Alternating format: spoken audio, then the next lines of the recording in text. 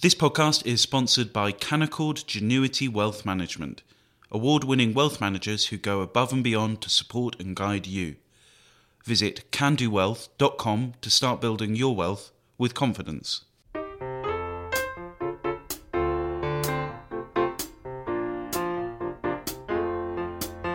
Hello and welcome to Coffee House Shots, the Spectator's daily politics podcast. I'm Katie Balls and I'm joined by James Forsyth and Isabel Hardman. And the papers are once again dominated by COVID, following the decision to bring in a few new restrictions in light of a new strain of COVID in Omicron. James, where are we at with this? There are now several cases in the UK. Yes, and it seems, the expectation seems to be that there will be, high double digits or triple digits of cases by the end of the day. I think the big question is whether these are imported cases or whether you're now beginning to see community spread. In Scotland, they are saying that some of their cases don't appear to have any link to foreign travel. So maybe it has already started. This seems to be the kind of one commonly agreed fact about Omicron, is that it does appear to be more transmissible than previous variants.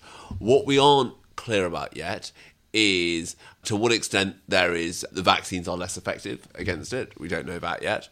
And also we don't know what kind of illness it leads to, whether it leads to a milder form of disease than other previous versions of the virus, or whether it is still as problematic. So I think these are the things we are waiting to find out about.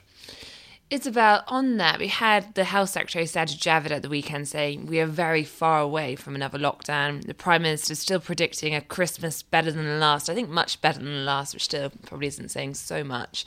But when should we start to know more about the virus, whether it is, vaccine resistant in any way? So there's a 2-week period now where scientists will be collecting the data and sequencing the genome of this variant to work out the various answers to the various questions on transmissibility, on vaccine resistance, and so on. And in the meantime, I think it's fair to say that ministers are anxious enough to bring back things that they have developed a personal resistance to, such as mask wearing in shops and on public transport being more strictly enforced, and in schools and so on. This is all obviously in England. In Scotland, things haven't really changed for quite a while in terms of mask wearing. But there's also a debate around the sort of sliding scale that leads up to a lockdown. What are the next measures that might be taken if this variant is particularly good at spreading, if vaccines aren't as effective against it in the run-up to Christmas? We talked about this on our Friday shots, that the NHS is in a very precarious position at the moment without that many COVID cases. And so you'll see pressure ramping up pretty quickly, I think, from the medical community to enforce tougher restrictions. Although I think it's probably fair to say, and I think they'd probably agree with this, that the medical community have been pushing for tougher restrictions throughout this. Yes, as Isabel says, James, we've seen that pressure before. So far, the government have resisted pretty strongly. What is the mood in government on this? Is there a sense that, what are the factors here? Is it vaccine resistance, which is going to be what decides more tricky measures rather than transmissibility? I think it is pressure on hospitals, not cases.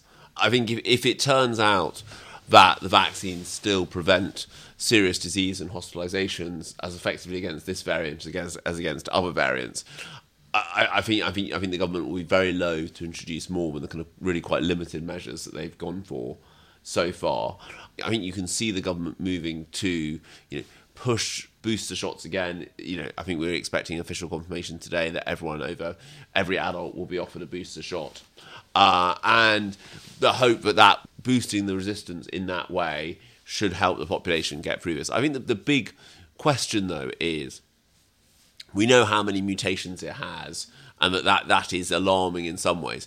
The question is whether there is a possibility that the mutations might make it less effective and therefore less problematic if you catch it. So we have to wait and see on all this. It is far too early to tell. But I think the thing that is quite telling so far is the number of people testing positive on returning from South Africa. You had that flight in Holland with a high positivity rate. Some of the wastewater positivity data in South Africa. This all does suggest that it is highly transmissible. The question then becomes, has it gained its greater transmissibility by becoming less potent as a virus? But it also does seem to be in quite a few countries already. Isabel, when it comes to how this is going to work in Parliament, we know that these changes that were announced in the press conference on Saturday, so mandatory face masks on public transport and in shops, also changes to travel. If you arrive back, you now need to get a day 2 PCR and stay in isolation until you get a negative result. And if you are a close contact with anyone with the Omicron variant, you have to self-isolate for 10 days regardless of your vaccination status. Most of that's coming in at 4 a.m. on Tuesday.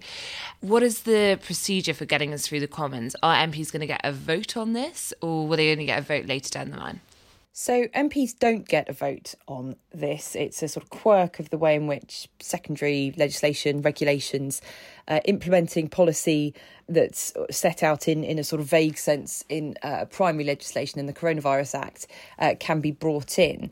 They just need to have a vote to rubber stamp them at some point within 28 days, which has upset the lockdown sceptic COVID recovery group. Its chair, Mark Harper, is demanding that the government make time tomorrow for MPs to have a vote on this. And I think there's been growing anxiety in Parliament over the past, 2 years now about the way in which these big life-changing, life-meddling restrictions and regulations are brought in without any scrutiny. And when we say scrutiny, it sounds very pompous and quite esoteric. But what it effectively means is that ministers are able to implement a lot of mistakes without anyone having the chance to point them out.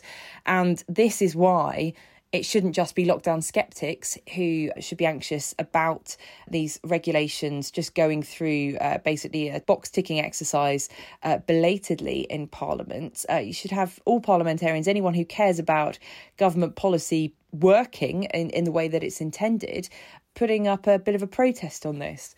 I think it's going to be really interesting to see how the Speaker responds to this. He's complained bitterly before in the past couple of months where ministers have made announcements in Downing Street press conferences rather than making them to the chamber first, and has made ministers' life as difficult as he possibly can by granting as many urgent questions as possible, by dragging out PMQs, by giving lots of cross statements in the Commons about his disquiet over this.